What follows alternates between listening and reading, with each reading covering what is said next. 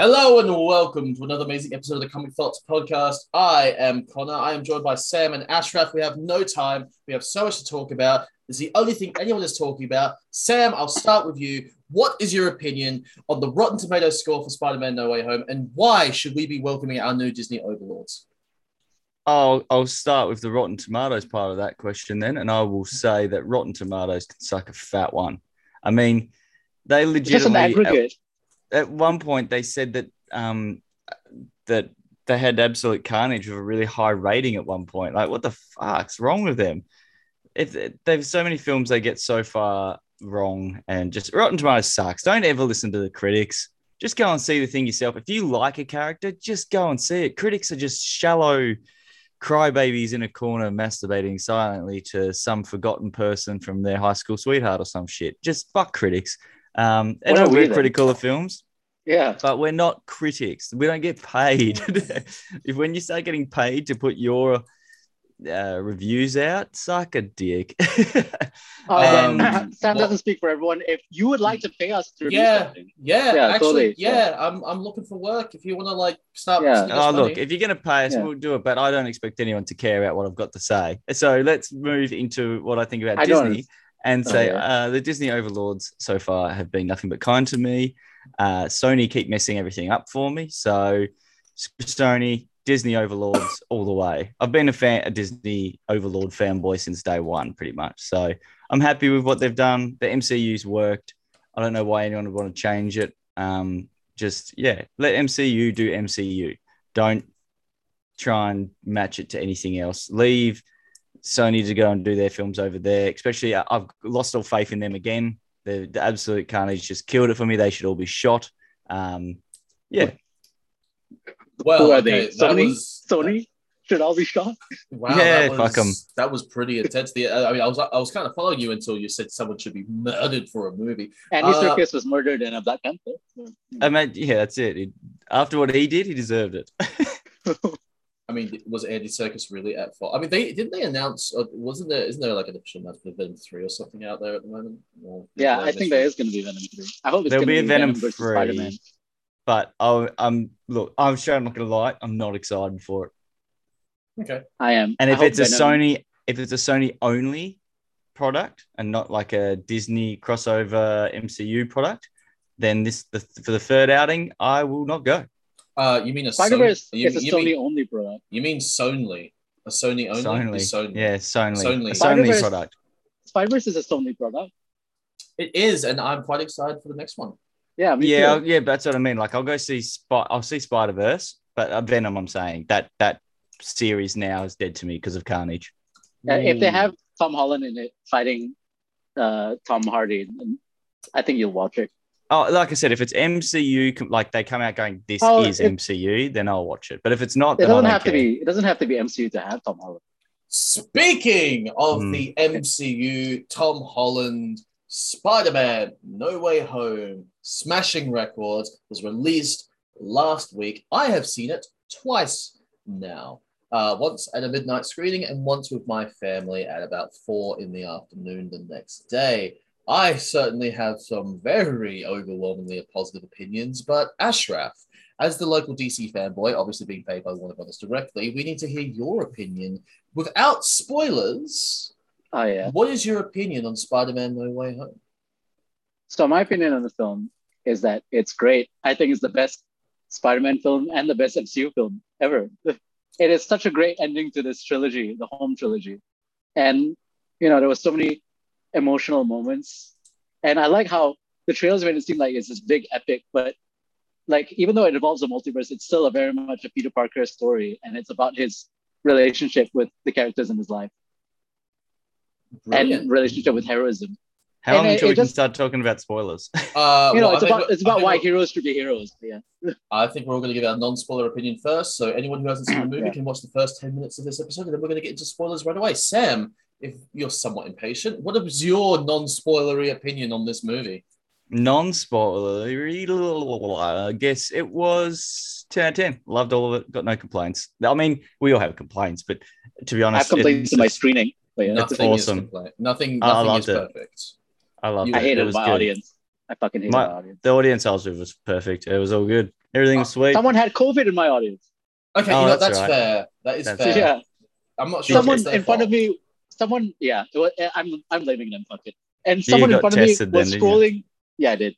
I had to wait 9 hours, and I was on TV. But do you see my TV clip, everyone? My TV debut. Yeah, I saw you. Maybe we'll try and play it at the end of this. Maybe.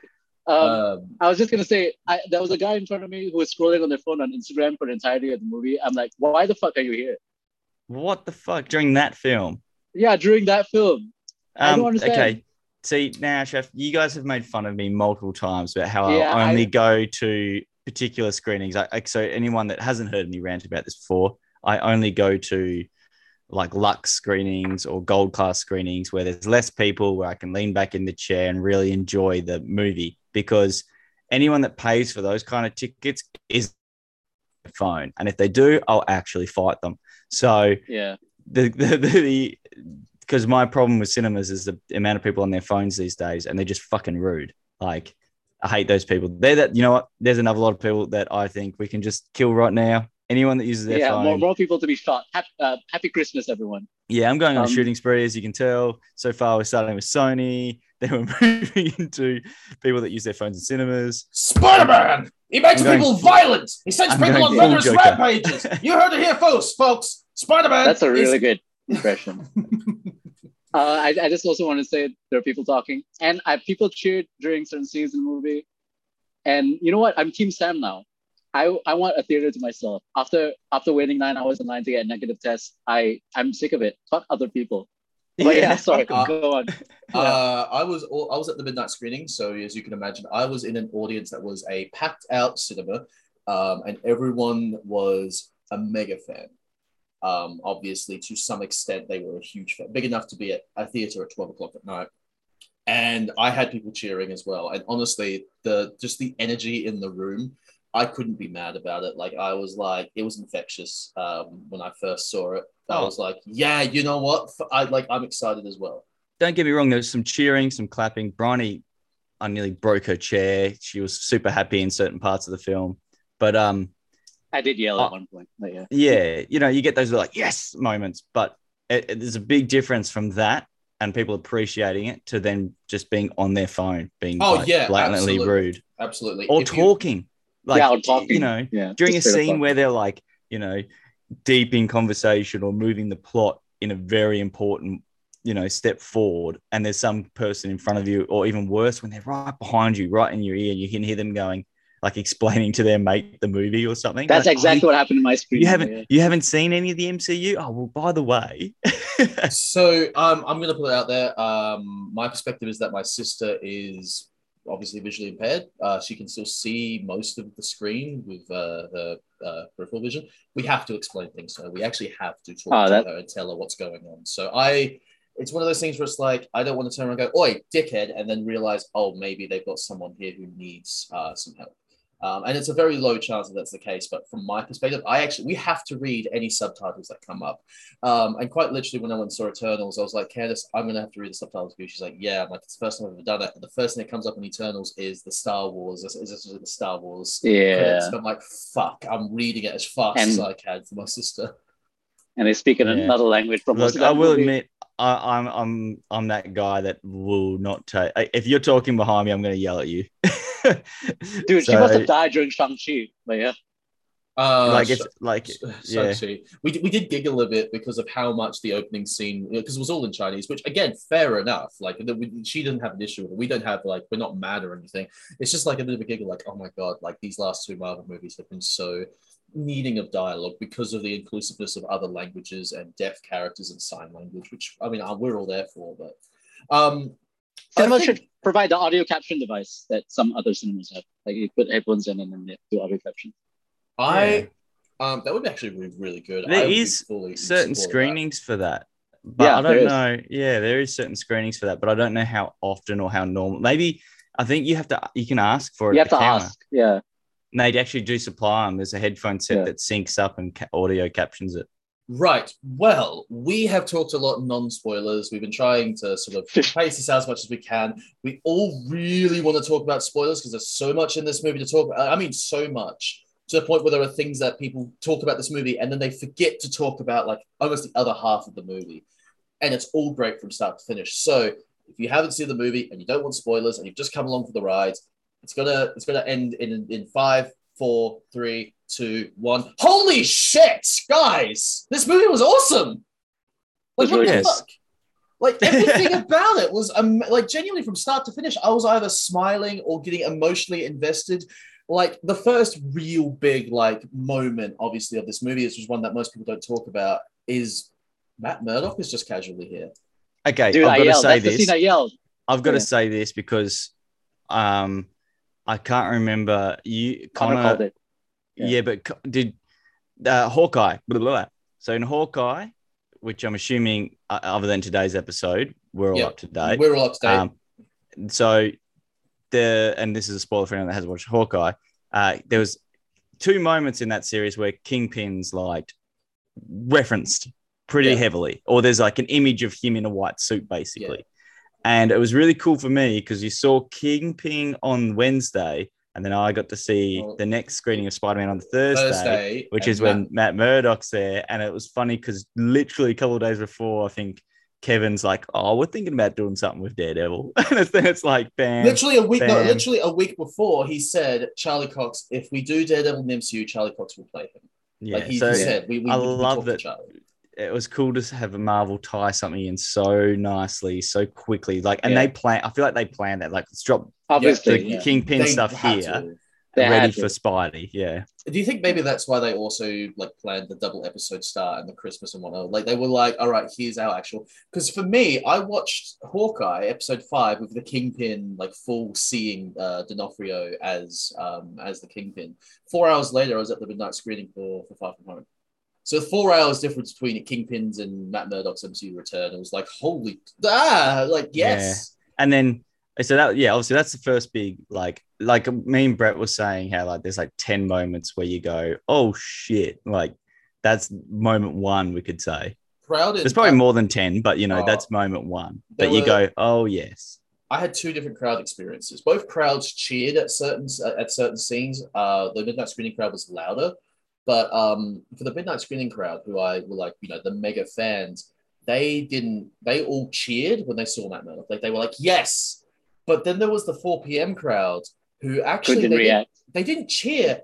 I heard throughout the whole audience, and I'm like, oh, okay. So this 12 a.m. audience, these are the guys who knew the rumors existed, and then you had this 4 p.m. audience who are big fans, clearly, but not so big that they follow all the rumors and whatnot. So they heard that, or they've just watched the shows casually. They don't give a shit. Like, so they don't. Like, whatever. And then they've seen like, your mic's going funny. Yeah, you're still funny.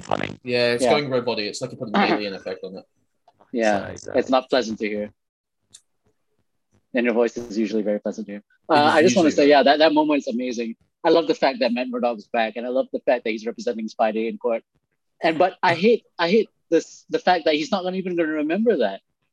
But then again, also, love-hate for that because of what it actually represents for the character of Spidey. Of course. I actually like how he doesn't represent Spidey in court at all. He represents, he's like, Happy, you need a lawyer. Because they have nothing they can really put against you, Peter. But for you, Happy, you've actually in quite a bit of trouble. You need a good lawyer. Oh, well, I thought the implication for that scene was that he did something, and that's why the charges weren't going to stick. Oh, okay. I thought it was more the charges can't stick. You don't actually need me as a lawyer. Here's why. But Happy, you're pretty screwed. The brick catch scene was genuinely funny because Matt Murdock, you sort of see it on Charlie Cox's face, the way after he catches the brick, he does this look in his face like, I have no idea how to explain this away. I'm a really good lawyer. It's such a great line. All I have is just to play it off as a joke and hope they don't. Yeah, there, your voice is much better, Sam. That's as good as it's going to get because I don't know what microphone it's fucking using now. Oh, well, we're in a kinky zone then. Hey, we're in the danger zone. I have no idea what the fuck's going on. I don't like how they call. I'm very salty today. I'm very tired. Happy Christmas, man. I don't like how they call Kingpin. They should call him the Kingpin. Like, I don't like how they call Red Skull. They should call him the Red Skull. Anyway, that's neither here nor there. But go on.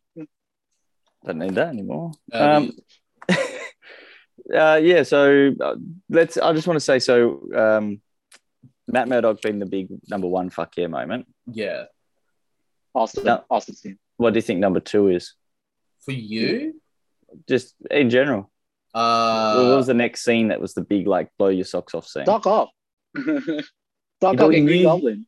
We knew they were going to be there. I'm still happy that he appeared. I was thinking stuff we didn't really know. And Lizard.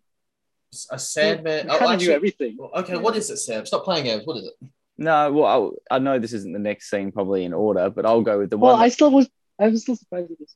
Yeah. The one scene that really blew my socks off was the death of Aunt May. Of Aunt May, yeah. Yes, really right. I cried. Well, I didn't cry, but I wanted to cry.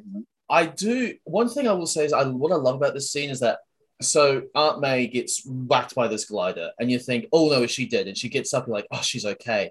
And then after a moment, she's like shaky at first. She's having trouble walking, and then she's talking to Peter as she's trying to confide in him, and then she gets even shakier and then falls. It's like, and then when he finally finds the blood, it's like, oh, okay, yeah, because you've seen it sometimes where someone gets hit or something horrible happens and they get right back up because adrenaline's pumping, or they don't realize they're hurt. And then it's when the blood loss kicks in or the concussion starts to come through. That's when they actually start reacting.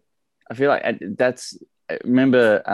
No good deed goes unpunished. Yeah. Toby got hit with the glider like that. Yeah. And I remember that whole back problem thing. Yeah. My back. Well, actually, the line from Spider-Man 2 where he was trying to swing again for the first time. I'm back. My back. My back. Man. Great. But yeah, Aunt May's some dirt in your eye. Yeah. Like, it... Hash like, Aunt May's death was, like, genuinely shocking. We're going straight to Aunt May's death. But yeah, it was shocking. It was such a sad scene. It's good. Beautifully acted too. Yeah, I like the way that this version of Peter doesn't really have an Uncle Ben. Like Uncle Ben existed. He's referenced here and there in little ways. But they've given a lot more weight to his relationship with Aunt May, not just as Peter's worries about Aunt May as far as like trying to look after her. They've almost switched it around and had it so that Peter actually has to use Aunt May as a crutch often because he doesn't really have anyone else. But I do like that every Spidey film that they've ever made, someone just gets fucking murdered horribly. Like Uncle Ben for the first one just gets shot straight up, just pawned. Then the second Amazing Spider-Man, Gwen just gets her neck snapped. Like, and now Uncle Ben gets shot in that as well.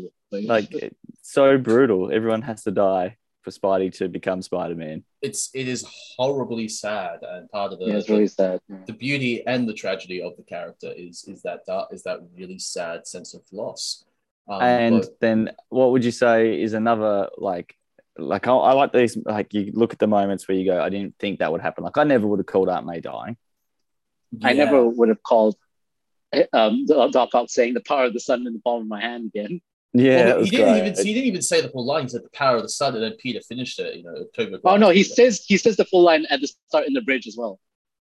Yeah, he says, "Where's my machine, Peter? The power of the sun in the palm of my hand. You want to play games?" Genuinely, like I actually kind of went, "Holy shit!" I know this sounds weird. I went, "Holy shit!" when Peter successfully helped Doc Ock. Before Aunt May passed away, when he actually put the fixed chip in the Doc Ock's neck. That is a fucking great moment, yeah. It is great. Like, it's this holy shit. And it also makes you go, like, this Peter Parker is a Peter Parker who's trying to help as many people as he can, no matter what. Yeah. That's what superheroes do. Yeah. And it was like this genuinely touching moment because Doc Ock, like, Otto Octavius isn't a villain. The tentacles are the villain. He's a prisoner to these weapons that he has a little bit of this moment in the second movie before he goes mad of his own hubris, where he says the power of the sun, the palm of my hand. There's a bit of hubris in that. And that hubris gets exploited by these tentacles. But he himself is not a murderer. He's got an insanity plea. And the fact that we get to see him relieved.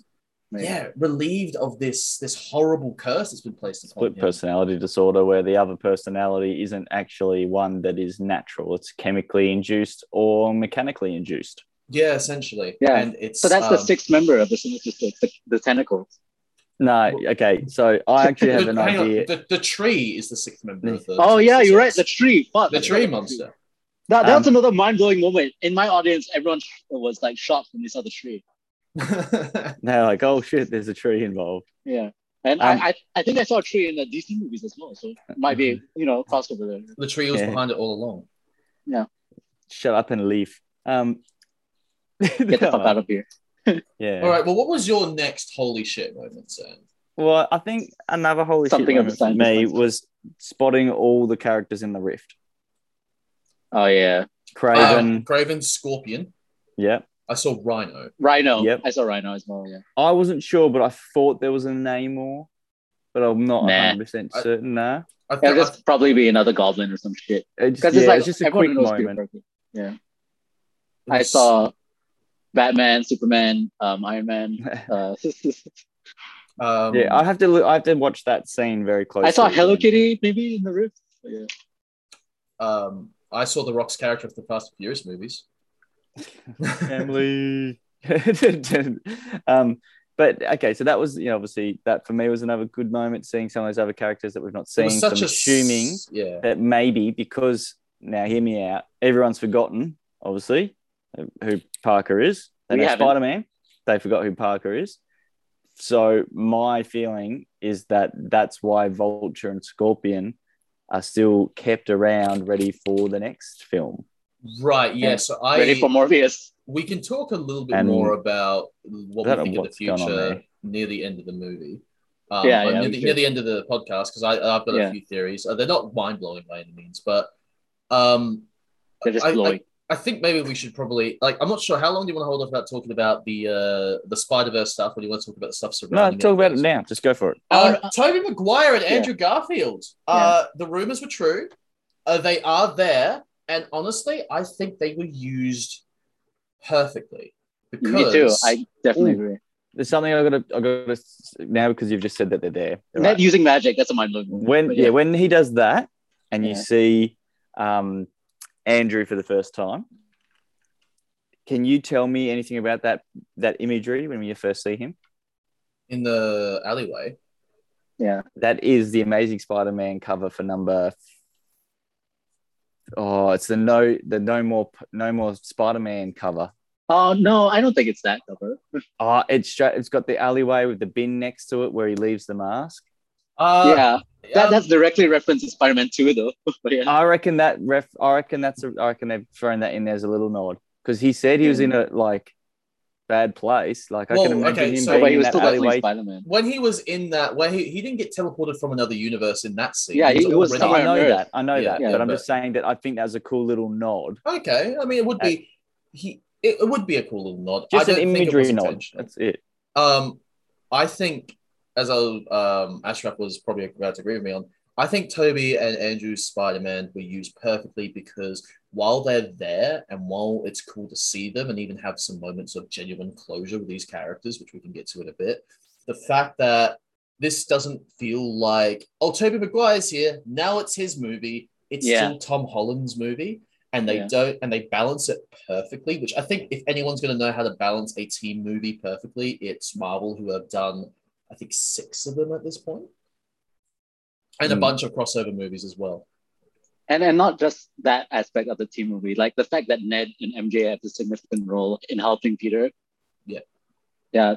They felt like, important characters in achieving their goals and everything as well. So it's a huge cast and it's amazing.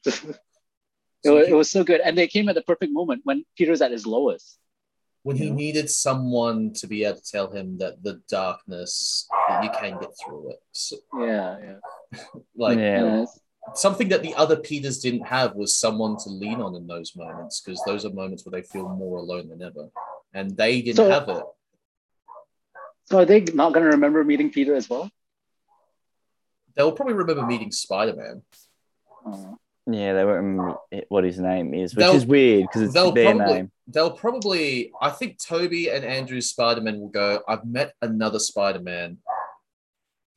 Or they will forget that there was a third one and just think they teamed up. Oh, that's so sad. It is very sad. It is sad. But at the same time, there's still plenty of options for people to remember all of this eventually. I mean, Mephisto, he never showed up. So, well, okay. You mentioned Mephisto, guys. Don't you think? Isn't it great that someone in Marvel Studios went, "Hey, let's take the worst Spider-Man book of all time and make it a good movie"? Like, they took one more day and went, "Fuck it, let's show them how it's done." Yeah, pretty much, and introduce the Spider-Verse things into live action. Like, holy shit. I am surprised, though. I was really upset that we didn't even get a joke moment, that there was none of the animated Spider-Verse characters just swing past or something, like swing in, then teleport back again. Maybe they were in the rift. Yeah, honestly, I would have loved to have just seen Spider-Ham being like, well, this is weird. As much as I would have loved, Spider-Ham just walking up to someone, touching them and being like, wow, you're fleshy. No, you know what? No, that's too much. It's too much. As much as I liked the Doctor Strange post-credit scenes, that essentially the teaser trailer for Multiverse of Madness, I would have been really happy if they had done if it was another Howard the Duck post-credit scene and he was talking to Spider-Ham and Spider-Ham was like, I have no idea how I got here. And Howard the Duck was like, same. I have literally, they're bonding on a level of we're animal people who come from another universe. And then Spider-Ham disappears and the duck is like, he walks in. I hope Howard shows up in She-Hulk. Because that would make a lot of sense. We should do a bingo card of how many times Sam has said that he wants Howard the Duck to show up in She-Hulk or something to the extent. Howard the Duck should just be the new Stan Lee and be in everything. Nah. Yeah. You suck. But yeah. Too much. What did you guys think of Tobey Maguire and Andrew Garfield in this movie? I thought Tobey Maguire retired from acting, and it was cool to see him back, and it's cool to see him. I don't know how much CG trickery there was, but he still seemed pretty much in shape. And I didn't really enjoy his acting that much in the Raimi trilogy, but I think it worked here as an understated sort of person. And Andrew Garfield is incredible. He's an incredible actor. He deserves an Oscar this year for Tick, Tick, Boom. A great movie if you haven't watched that. He gives his all in that. And it's really unfortunate too, because that's the movie where he did the press tour and everyone just kept asking about Spider-Man. Yeah, but he's always excellent, and he's actually playing a Spider-Man that's his own age this time, and not same with Toby, and not 40-year-olds pretending that they're 17. I want Andrew to. I know they said they would never do another film with him, but fuck, how cool would it be just to get a show? Yeah, just get a show. I want to see, and you ready for this? This is in my head how it would work. I want to see Andrew from the dark years, Spider-Man's the dark moments that he was referring to. Then I want to see him whisked away at that end of that season. And then the next season can be him coming back, being a little bit more I've met brothers and I need to pick up, But he doesn't remember. This stuff. He might be able to remember the events. The idea that I want to know. So the idea is that all these villains get taken in from their timeline before their death in these universes. So we're now in a situation where Green Goblin isn't dead. He's been cured. Norman Osborn is technically still alive. How does that change Harry Osborn's character arc? How does that change MJ and Peter's? How does Doc Ock being cured and surviving change? Doc Ock being cured and being put back in that scene right before he dies wouldn't change his death. Well, maybe Doc Ock doesn't die, or maybe he does because he's now aware of the fact he's going to die. Maybe they can change something, but is there a universe? There's the Sam Raimi trilogy now, this world where Green Goblin, Doc Ock, both, and therefore Harry Osborn as well. Is there a universe where now all three of them have survived? And what about the Amazing Spider-Man movies? Has Doc Connors survived? Electro has survived. How does that change the story? If we follow the MCU time travel rules, it doesn't change time. Well, no, because it's a new timeline, right? Well, that would be through the way they did it with the quantum. It's another universe. Yeah. Look, just say, look, they've created another universe. There's another time branch. Way. Plus, that's one specific way of time travel that I think is capable through that specific medium. You look at the way they do time travel from the TVA, and they're not creating branches by going in there. They're actually severing branches by going in there. So but only with that device. That's the thing. So with multiversal magic, is it affecting time travel differently? Because no one in Endgame had magic, and there's no one has any idea as to whether or not magic will affect time travel differently. Especially when you're dealing with multiversal. I just don't think you're overthinking it. I just legitimately think everyone's gone back to just before they died and they've survived. They're not dying. They're back and they're cured, and it's just a new branch, a new timeline from that point onwards. That's what I'm saying for you, Sam. I'm agreeing with you. That's what I'm saying. But is the old, so I'm saying Connor's overthinking it. But is the old timeline erased because the people from that? No, I think that timeline still that timeline still exists because that's how time travel works in that universe. It's a multiverse. Yeah, it's a multiverse and multi-time verse. And even when you said like about the pruning stuff, the prune stuff still exists. It's just in Elias's realm. Yeah, it's time. The time travel in the MCU is only relevant to what's happening within that moment of itself. And then it's only relevant to what happens after as a new time. Does that make sense? Yeah, no, that makes sense. I was just wondering if different types of time travel affect the creations and the structures of branches. I just look at it as like Loki's time travel doesn't conflict with MCU's normal time travel.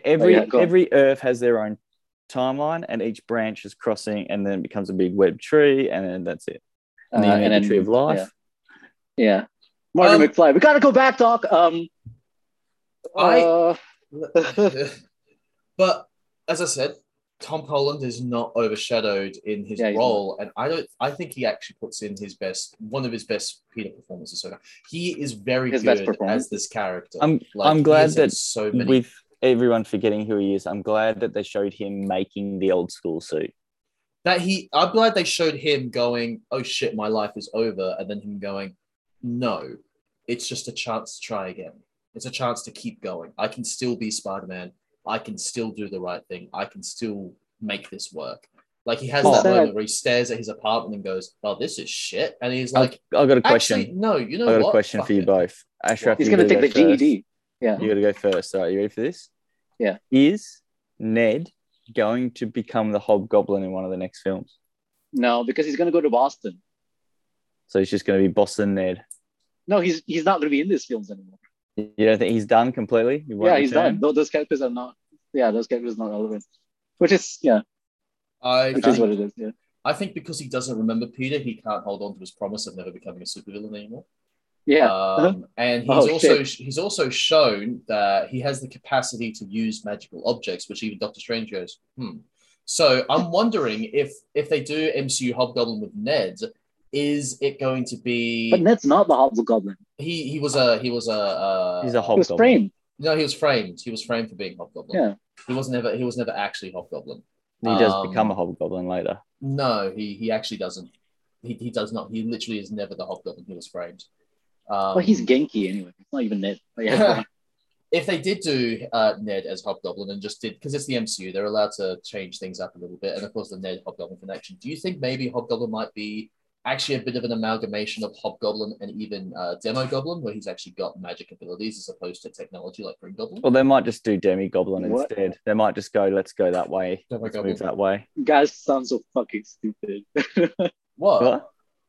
I don't know. Hobgoblin, Demi-Goblin, Magic Goblin. Fuck that. Do you know what Demogoblin is? No. Demogoblin's an actual character. He is one of the Hobgoblin, not the Kingsley Hobgoblin, one of the other ones. Gets like possessed by a demon during a crossover event with Ghost Rider, and he's actually like a proper magical goblin. Like he doesn't have a glider. He like summons up this fire bat creature that he flies around on and throws fireballs and shit. He's got this huge tongue that comes out of his mouth. That's crazy. It's cool. Yeah. I've actually got a Demogoblin figure at the back. Okay, so now going, because I'm looking at the time and keeping track of that too. I've been keeping track of it. What villains do you think What villain do you think we'll see next other than Venom? I think Scorpion's a shoo-in because you have. Are we talking about the post-credit scene now? Can we talk about the post-credit scene? Yeah. Let's talk about post-credit and then talk about future ideas for villains. Also, we've got an extra 15 minutes on top, Sam, because of how long you took to get into the chat. Oh, damn. Shade being thrown. I'm going to stab all of you. So the post-credit scene made me very angry. Because I wanted Tom Hardy's Eddie Brock to meet Tom Holland's Peter Parker. I guess there would still be an opportunity for that in the future. And I think it's really bullshit that like a piece of the symbiote is left instead of just like, I don't know. So why tease that? That's so Flash can be Agent Venom. Which you can't talk shit on it until you read the comic. Which is a Flash lame is going Venom. to Boston. Flash is going to Boston. But I like how you hooked up on people going to Boston. Spider-Man can swing. He went. Spider-Man legit. Spider-Man is New York. Spider-Man Far From Home happened. Spider-Man Far From Home ended in Britain. The final battle scene was in UK. It actually ended in New York. After I get what you mean. Battle. You can go anywhere. They can travel, mate. The Spider-Man's not like gets to the edge of New York. To me, Spider-Man is New York. I like Far From Home because it had Spider-Man outside of New York, and that was cool. But like for me, Spider-Man and New York are like so intertwined. Like, why would Spider-Man be able to afford to leave New York? Okay, so just putting it out there, Flash Thompson as Venom had very few direct interactions with Peter Parker in the comics until near his death. Flash Thompson was as Agent Venom did not interact with Spider-Man all that much. In fact, he spent most of his career as Agent Venom outside of America and outside of New York specifically.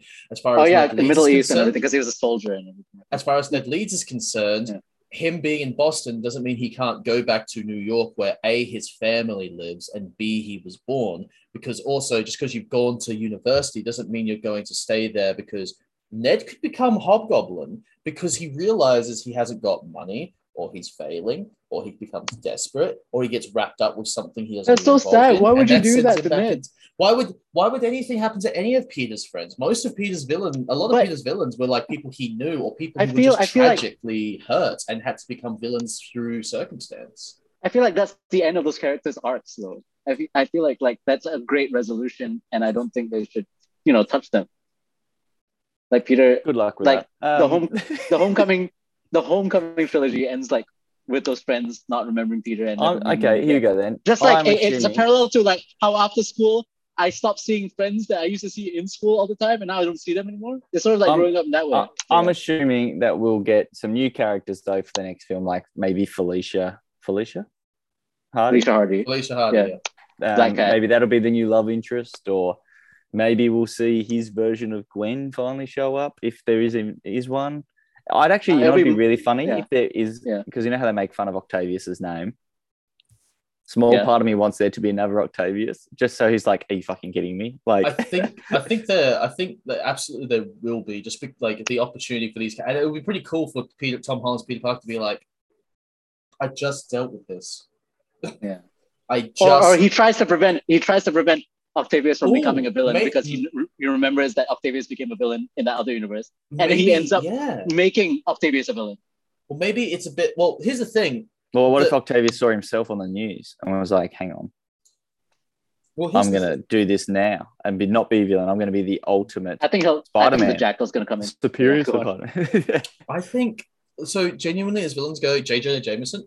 Okay, I think Spider-Man 4, J. Jonah Jameson will be the villain. Be the villain, and Scorpion will be his muscle. Spider Slayer. I genuinely think I think that would be your chance to also introduce Alistair Smythe and Spider Slayers, and have it so that essentially the Scorpion is like, because he never knew Peter Parker's real identity. He never knew Peter Parker. He only knew that Spider-Man and wanted to know from Vulture who Spider-Man was.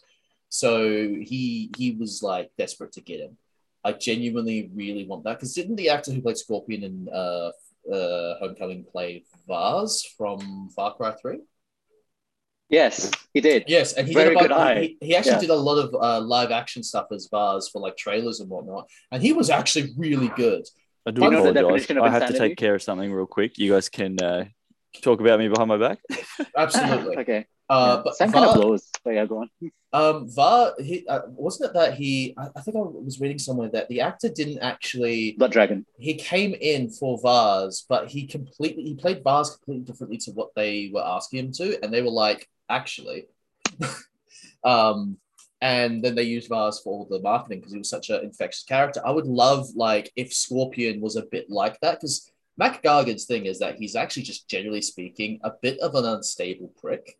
And in the Ultimate Universe, he was a criminal with Latino heritage, which I think they were using like Miles's family to tie Miles into the Matt Gargan stuff. Like he has Latino family that is tied in with the Matt Gargan character in the Ultimate Universe. So they can kind of maybe bring, they've clearly done like, pretty sure the actor for Bars is Latino to some extent. Sure, why not? We're putting that out there.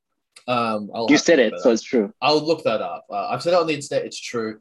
I'm not sure if he is, but they've clearly gone a little bit more in the Ultimate Universe direction with his initial character, him being a criminal, but him being like a bit of an unstable jerk and wanting to kill Spider-Man, and then just getting even more unstable because he's been turned into this scorpion monster. Like he's stuck inside this scorpion suit. He is a mutant monster now. I think would be pretty cool as like J. Jonah Jameson being the main villain, and the crux of it being Jameson having to now deal with the fact that he created a villain, an actual villain, like what he thought Spider-Man was, Scorpion is, and he now has to deal with those consequences. Oh, that would be really great responsibility. Cool. Yeah, like Jameson had this great power and he used it irresponsibly. And I think that would be a great fourth movie. When you say like mutated Scorpion guy, I think of the design that they had for Spider-Verse Scorpion, which was really cool, by the way. Yeah, it was really cool. It was really cool. I actually really like that design. Yeah. When you're done, I want to talk more about my point that I brought up before. You go now. I think I've been talking over you a lot because I'm super excited. No, it's okay. I've been talking over everyone as well. Because I really love this movie. I watched it twice. Yeah. I think, it's fantastic, and I'm happy that there's a movie out there in the MCU that focuses on saving people, regardless of whether or not they're villains. Like there are people who are asking a hero for help, and like he goes out and tries to save them. But yeah, like I was talking about how I think that that's the end of Ned and MJ in these films, right? And why I think that's important to me is that like a lot of people talk about how Spider-Man's in the MCU is not relatable and everything, but I think it is relatable. It's just not like one-to-one scale your life, you know. It's like, obviously no humans dealing with multiverse threats or anything, but like the analogs you can see like with like a lot of people's lives when they turn 18, when they go to college and everything, like there is a part that you sacrifice, which is like your childhood and your childhood friends that you might not see again. And that's why it's important to me that I think he never sees those friends again. I think never seeing those friends again might be harsh, but I think they shouldn't be they should very at the least, not for a while. Like, I think it should genuinely be like if Ned, theoretically, if this Ned Hobgoblin Demogoblin idea I have happens, movie 6 at the very earliest, and not even knowing it's Ned until near the end. Like, that's the twist. And like, Ned hasn't got like an issue with not remembering who he is. He just doesn't remember Peter, but that doesn't change Ned. Like, Ned could still have a huge respect and love for Spider-Man himself. Doesn't remember Peter, but remembers like Spider-Man, because everyone remembers Spider-Man. Yeah. Just not the Peter Parker aspect of it. So, it could materialize in everyone's minds differently. Like, so Doctor Strange is going to be like, oh yeah, I met Spider-Man. Yeah, he remembers a Spider-Man, yeah. But he's probably going to be like, oh, he had his mask on the whole time. Like, he just didn't take his mask off. I wonder any future directors will play with to what extent the Avengers remember Spider-Man. I'd be interested to see if they don't remember working with him at all. Because Happy doesn't remember working with Spider-Man. That's not proven. That's not proven. Yeah, you're right. No. Because he says he knows Aunt May through Spider-Man. Yeah, so he knows Spider-Man. It's just not. But we don't know the extent of their relationship that he remembers, at least. Okay. I'm curious to know if people who have passed away and then get brought back to life are not affected by the spell. So if Tony Stark... Like Tony Stark came back to life. Like, imagine if Tony Stark did come back, but his first thing is like, who's this guy? Yeah. That'd be interesting. And that would suck. But I mean, also... Did you hear that Morgan Stark's actress recorded a scene for this film? Really? No, I didn't hear that at all. Yeah, Lexi Rabe said that she recorded a scene for this film that was cut. So this is my stupid theory that I hope is true, even though I know it's stupid, that she's the new CEO of Stark Enterprises at like age 5 or something. Well, you've got to remember the CEO was actually Pepper. Yeah, I know. So, but why? Like when Stark Industries gets caught in the web of Spider-Man's like controversy and everything. I can't imagine Pepper being so harsh towards both Happy and Spider-Man and not allowing them access to the Stark network and stuff like that, and putting a Happy in court for acquiring Stark technology and stuff. Interesting. So You reckon there's a tie my in there to dumb happen? theory, my dumb theory is that Morgan Stark is so different from her parents, is really angry as a 5-year-old, and that's why she disallows Parker from using the Stark network and is trying to sue Happy. And don't you think that Happy stuff is like setting up for like a case in She-Hulk or something? I think the Happy stuff is setting up Armor Wars. Oh, you think so?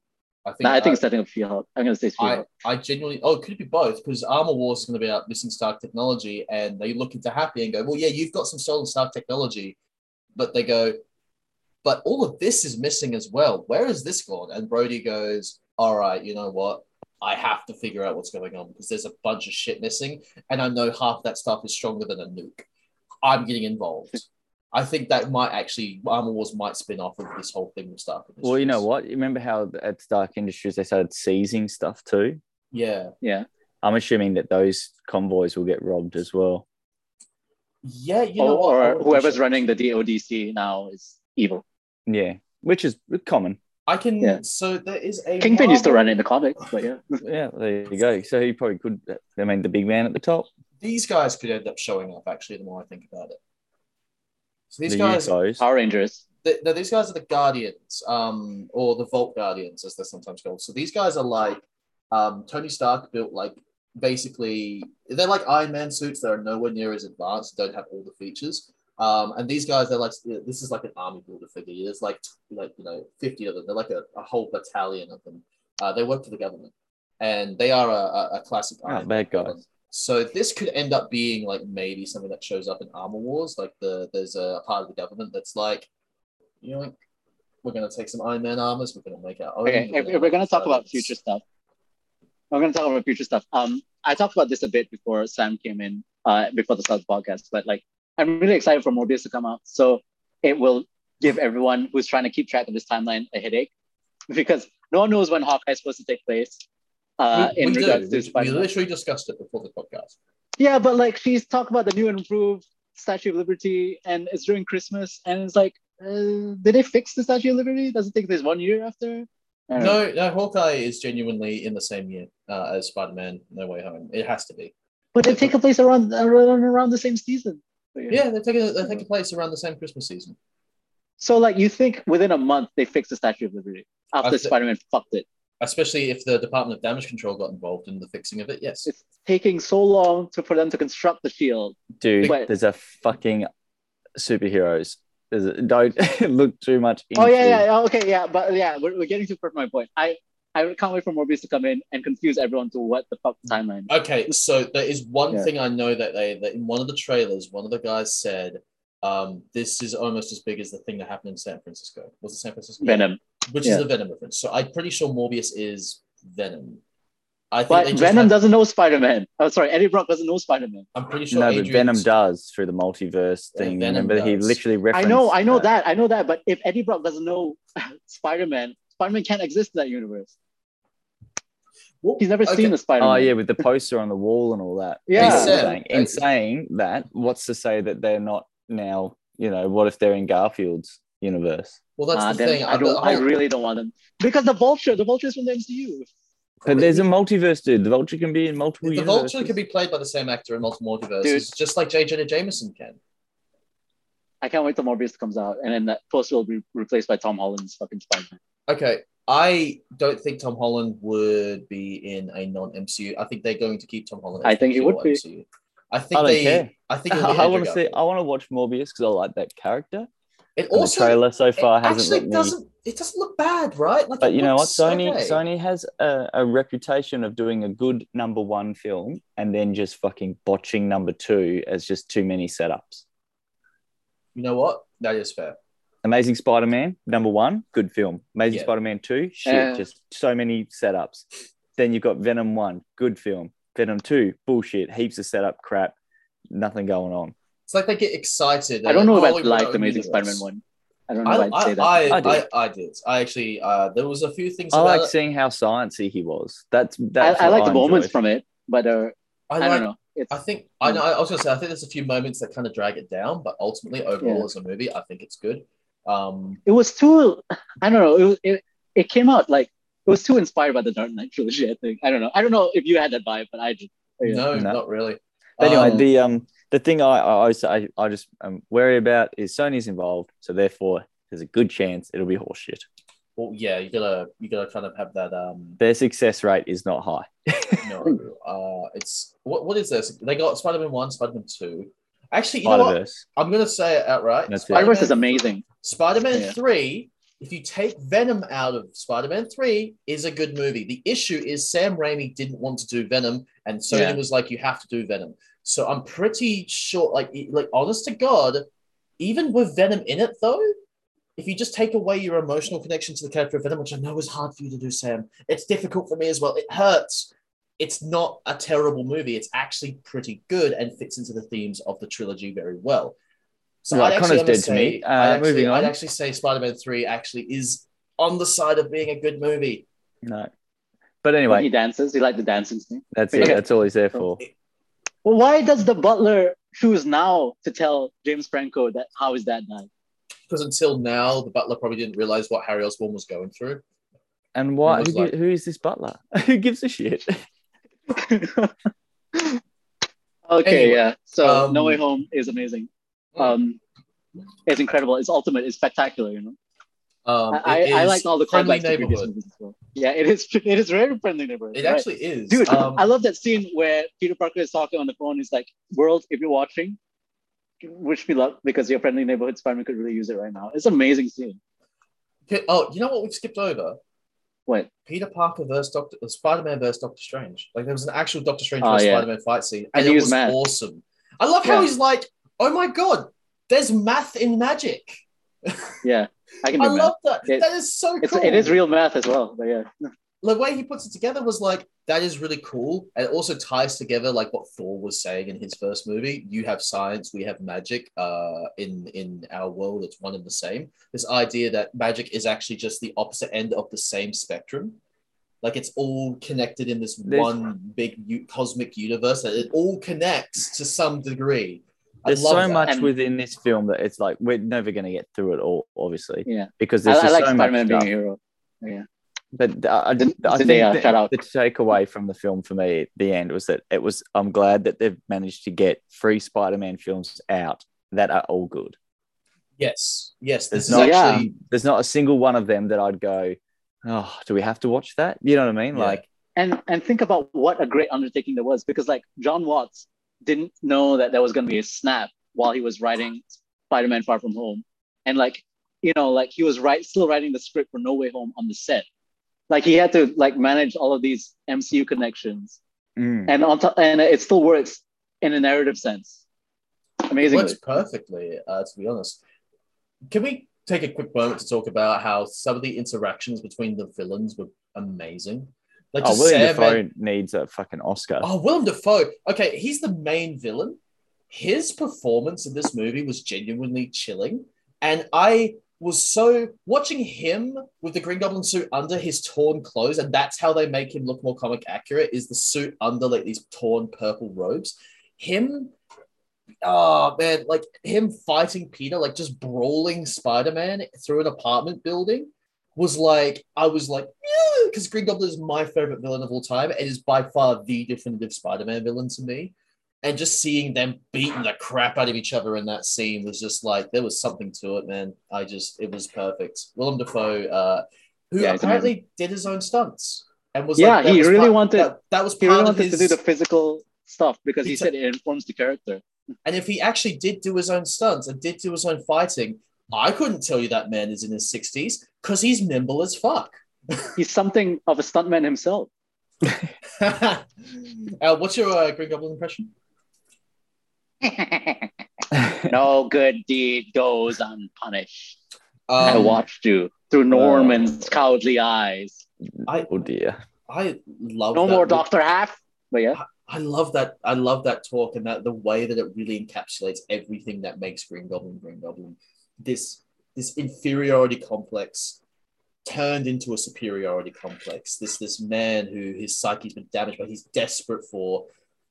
He was desperate for respect, desperate for power. I'll say I like the worst version of him. I like seeing basically everyone, except for some reason it was better done in this film, but Jamie Foxx's Electro still shits me. No, I loved it. He was really good. I loved his interaction. Jamie Foxx's line. I loved his interaction with Sandman, where he was just like, they were just talking about how they got their powers. He was like, "Damn, gotta watch where you fall." Even the way he know. judges, like they're like taking his, he put the thing on from the first time, and he's like, "I got a question. Yeah, are these your Legos?" And he's got this really judgmental look on his face. Yeah, like I'm not saying I thought it was curiosity, but yeah, I don't know. I've just found I don't know what it is. Out of all of them, he's the weak link. Dude, no way. That's not true at all. I think what Thomas Hayden Church or Reese Ifans is like the weak link, but not the weak link because they're the weakest actors. I think just because they didn't have as much screen time as the other three. But I also like Sandman. His whole thing in this movie is I actually don't care. I just want to go home. And I'm sick of being held, like his reason for being a villain in the end is like, you're actually stopping me from seeing my daughter. Fuck you, I'm going home. That's why he's here, fighting Spider-Man. And I love that that's his thing. I love that his character hasn't actually shifted. He's not a mate, like he gets affected by Green Goblin's speech differently. He's not thinking, well, I'm going to go out there and, rob a bank. He's like, yeah, you know what? I'm going to go find this thing that's going to make me go see my daughter because I can. So why was Electro pulled in? He doesn't know that Peter Parker is Spider-Man. I don't know. I don't remember the film because I blocked it from my memory. No, but he says in the film that he's surprised that. Oh, he says that one of my most favorite lines in the film, where like, "Oh, you help poor people. You live in Queens. I thought he was going to be black." And then Andrew Garfield was like, sorry, like, man. All he could say was sorry because it's like, oh, what do you say to that? And then the Miles reference being like, I'm pretty sure there's a black Spider-Man. Yeah, so how come he was there? That's actually a big loophole in there. Yeah. I wonder if in Amazing Spider-Man 2 he finds out that his name is Peter Parker but doesn't unmask him. What? Oh, maybe. No, maybe I don't think that happens either. Yeah. Oh, who sends Electro after him? Is it Harry? Yeah, him and Harry team up. Yeah, so Harry would have known. Harry doesn't tell him. We don't see him. Maybe that's something that they. Don't make me watch Amazing Spider-Man 2 again. No, but we know for a fact he doesn't know who's under the mask because he's surprised to see. Well, he's a white guy, but he might know the name. Yeah, because it's just anyone that knows that Peter Parker is Spider-Man doesn't have to actually see his face; just knows the name. How do you like the new? It's so cool to see Electro with an arc reaction. Electro looked way better. All of them looked way better. I loved the lightning causing the mask. I think he looked way better. But the thing is that Max Dillon as a character doesn't really have too much of a personality. Like he's just Electro. So him having that sort of, actually, I'm cool in this universe. Like I'm actually a cool dude. Like I like the fact that this. My writing is improved in this universe. But yeah, I like that. It's a bit meta, but also at the same time, it's also very like I actually like being here. I like the way the energy. Like he even says, the energy here feels different. So when he reconstitutes his body, he's like, "That's why I'm different. That's why I'm." Stronger. He's a ripped black man who looks at Jamie Foxx, and like he's like, "I like this." So and I love Peter's line. Sorry, I'm going to talk over you. Where he says like, "That's what I've been trying to tell you, Max. You were never a loser." But yeah, sorry, go on. Yeah, you were never a nobody. I love how Sandman helped Peter when you first saw him as well. He sees Spider-Man and goes, "Hey, you, can I?" So we got Sandman versus Electro, which was so cool. Sandman versus Electro versus the tree. And the tree always wins. Rock, paper, tree. The tree actually broke out of the cell, if you think about it. Yeah. I'll laugh if there's a reference to that tree later. Like that tree's going to make an appearance in Multiverse of Madness or something where it's like. I think that tree was. I think in that teaser we saw that tree. Like they're in that Undercroft and like Steve's having a meltdown, and I still can't get rid of that tree, which may not be that important of a problem, but it's just another thing on the list that just keeps going wrong. Does he even remember why that tree's there? He might remember Spider-Man. Does he who cast the spell remember casting the spell? No, he wouldn't, because he says what nice knowing you, Spider-Man, because he's gonna forget him. So he's gonna know Spider-Man existed, but he doesn't remember Peter. All right, well, we've got literally a couple of minutes to round this all up, really. So what do we want to talk about? Wish everyone Merry Christmas, I guess. I was gonna, Ashraf, you had something to say, so I want to quickly. Let's do a Merry Christmas thing in a circle. I'll go first, then you, Connor, then Ashraf last, and you can add on your piece. So I just want to say, have a good Christmas to all the comic thought people listening or have been on the show or whatever. So have a good Christmas. Sorry for being a sourpuss for the majority of this episode. I'm just mega tired and have a lot going on. You know, Christmas rush things, fucking yay. But anyway, once you get past all that annoying Christmas stuff, I hope you all just sit back and enjoy a beverage on the day and relax. Connor? Definitely. Merry happiest of holidays to everyone. I know we have a couple of people outside of Australia who watch this. So happy holidays, like legitimately, whatever you celebrate, or if you don't even celebrate anything and you're just having fun with the holidays, have fun, relax. And if you don't have holidays, yourself. We're sorry. We know retail sucks ass. Oh yeah, absolutely. Yeah. If you work 24 hours like what I did, I'm so sorry. The retailers, you guys are real champions. Especially if you live in South Australia and Christmas Day isn't considered a public holiday until the Monday, which you're working on Saturday and not being paid for public holiday pay. Just don't do it, guys. I'd actually straight up boycott it. I wouldn't go in. That's me. That's what I would do. I wouldn't do it. I'd have nothing to do with it. Tell them to jam it so far up their ass they can fucking feel it in their brain cavity. Yeah. Ashraf, you have a piece to say. Oh yeah, I was gonna say Merry Christmas, everyone. I hope everyone has a great holiday. I know retail sucks around this time of year as well. I pass on that sentiment. Like regardless of wherever you are, I hope you also have a safe holiday. Like Omicron is no joke. It's like 5 times as you're 5 times likely to get reinfected with it. And I just want to say that like it's the start of the monsoon season in Malaysia, and like a lot of the places that I used to go. No, you're glitching there. Right now. He's disappearing. Yeah. He's disappearing. Hello. He's frozen. He's frozen. It's frozen. You're looking weird. And there you go. Oh, no, frozen again. Oh. Okay. Now. Okay, yeah. So yeah, there's really bad flooding in a lot of the areas I used to grow up in Malaysia, and I hope everyone is staying safe because I know the government's not doing a lot. And I'm really happy to see everyone helping each other out. It's unfortunate it has to come to that point. But yeah, I hope everyone's staying safe regardless. Yeah, ditto, man. Yeah. But before we end this video, does anyone have any shout outs for upcoming projects or upcoming things we're doing on the channel? We've got one more before the end of the year, right? One more comic thoughts before the end of the year. Do we actually? Yeah. One more. That is, and then we're done for the year. Exactly. And then we'll have our intro back. And we have season 2, yeah. Season 2 will start. Tiny's already broken all the stuff that I bought for, but you know. Yeah. Have you got any of the Gamma casts coming up before the end of the year, Ashraf? I'm sure. I think this week might be the last one, just because like I'm not sure if Gamma Rays is open next week. It is. Yeah, it is. Okay, yeah. Then that'll be the last one then on Monday. And is Monday a public holiday? I'm not sure. I'm assuming they're open. Yeah, Monday's a public holiday. Just check their Facebook. If not, Ashraf will announce when it's the last one for the year of GammaCast. Yeah, we'll find out. Yeah, I mean, I'll show up at some point in Gamma Rays. Yeah. Well, I've got a couple of projects I've been working on. I have actually recently bought some of these bad boys. These are Halo.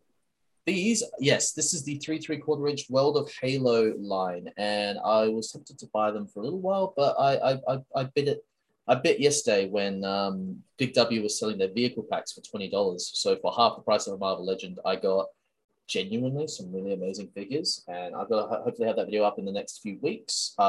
This week, I'm going to have the last pieces of my Advent calendar series go up. I know I was meant to do them every day, but then I realized real quickly that it was the same fucking joke every day, and I just couldn't do that. So I'm just going to do the Advent calendar and release it on Christmas in one go. So hopefully we'll have a video up on Christmas.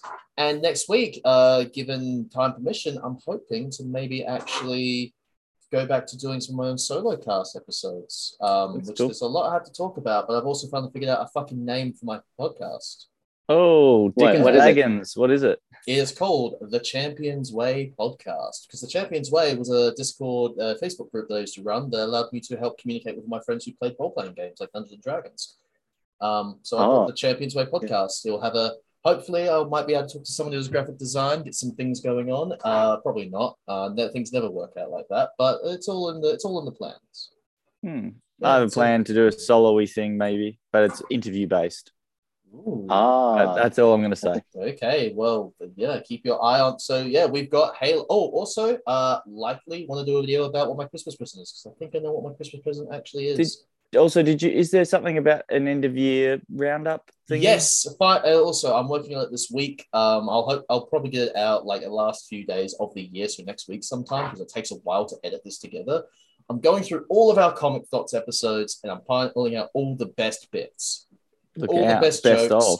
All of our guests. Everyone's going to appear in it. You know what? Can I tell you what the biggest joke of this episode has been? What? The fact that Ashraf has chips there and he hasn't fucking finished them. He's just been nibbling away the whole time. I've been watching those chips. It looks like he barely fucking touched them. Can you really see the chips in it? Just see the top of them. Yeah, okay. I've actually been eating grapes this whole time. You guys disgust me. Yeah. I've been like every now and again while listening to you guys just like seductively, just like, because I've got to ride up into the hills to do Christmassy things. One of the highlights of 2021 would probably be Hasbro's Snake Eyes. Oh, get fucked. Because, like, you know, it's not every day you see like an Asian American star. I hope an elf kills like everyone. Happy green elf. Happy holidays, everyone. Take care.